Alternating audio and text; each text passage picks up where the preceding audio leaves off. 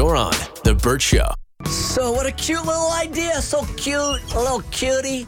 Wants to buy a present for his girlfriend for Valentine's Day. But little man, you don't got a lot of money. So he goes to the parents. Says, can you help me out here? It's Valentine's Day. Has your sons, Hollis or Hayden, ever hit you up to buy like a girlfriend a gift? Yeah. Yeah. Yeah, they have. What? I didn't get it. Oh, you didn't? I'm just kidding. I did.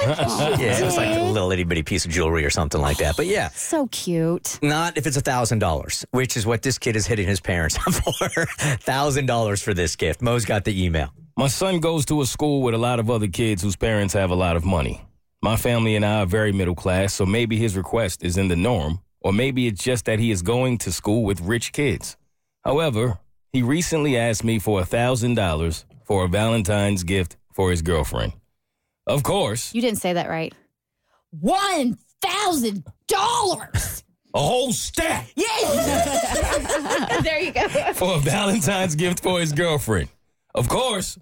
I said no. Duh. Hell no. 1,000. I would have laughed Hollis out of the room.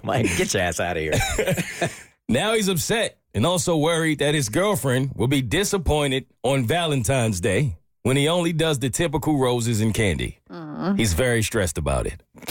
I don't know what to tell him because there is nothing I can do.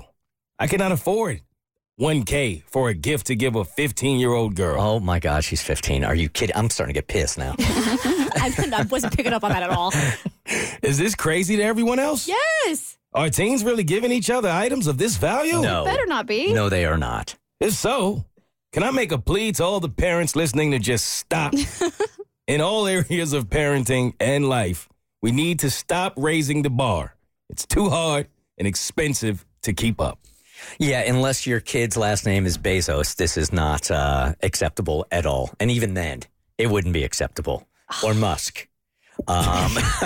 No, absolutely not. I mean, it sounds ridiculous, but in defense of this kid, you did say earlier that you wanted men to start raising the bar when they get their women. The bar's too high, right?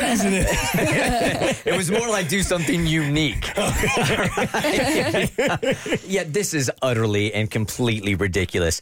There's a 99.99999% chance that she's not going to be around in 6 months if she's 15 years old. There is zero chance I am giving you $1,000.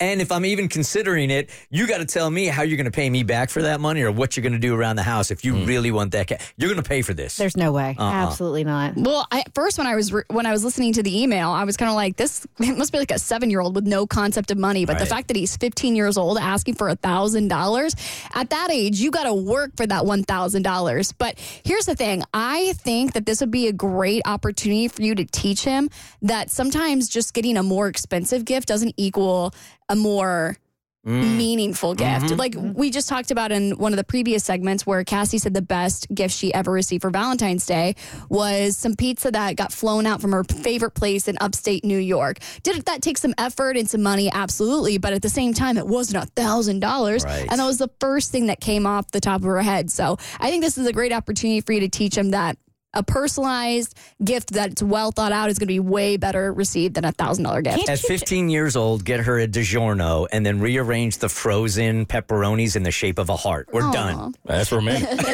That's really cute for a 15-year-old. We're done here. Can't he just like dedicate a TikTok dance to her or something? Oh, yeah, that's what the kids do.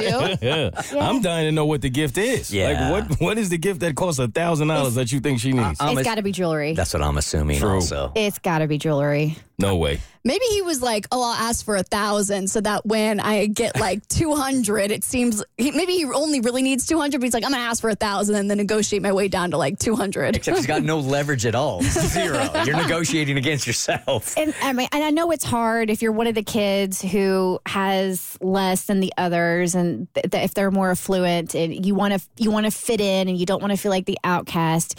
But I'm hoping this could be like a teachable moment for like, it's not about how much you have, but it's what you do with what you do have. I think I am picking and choosing my words very carefully. Even if you're in the most affluent family, yes, going to your parents for $1,000, there's a disconnect here on what you've taught your kid is acceptable or not. So if my kid comes to me and asking for $1,000 loan at 15 years old, he knows the value of $1,000. I honestly would take a look at myself and say, what have I done to make, as a parent, you think this is an acceptable gift and an acceptable ask? I'm probably putting this on me. As you should. That feels fair. I mean, $1,000. Hey, listen, anything a child does under the age of 18, it's not their fault, it's the parents' fault. Yeah, pretty much. There's a lot of it. That's not what my parents taught me. Everything was my fault. I wouldn't ask my parents for this today, and I work hard. You're on The Burt Show.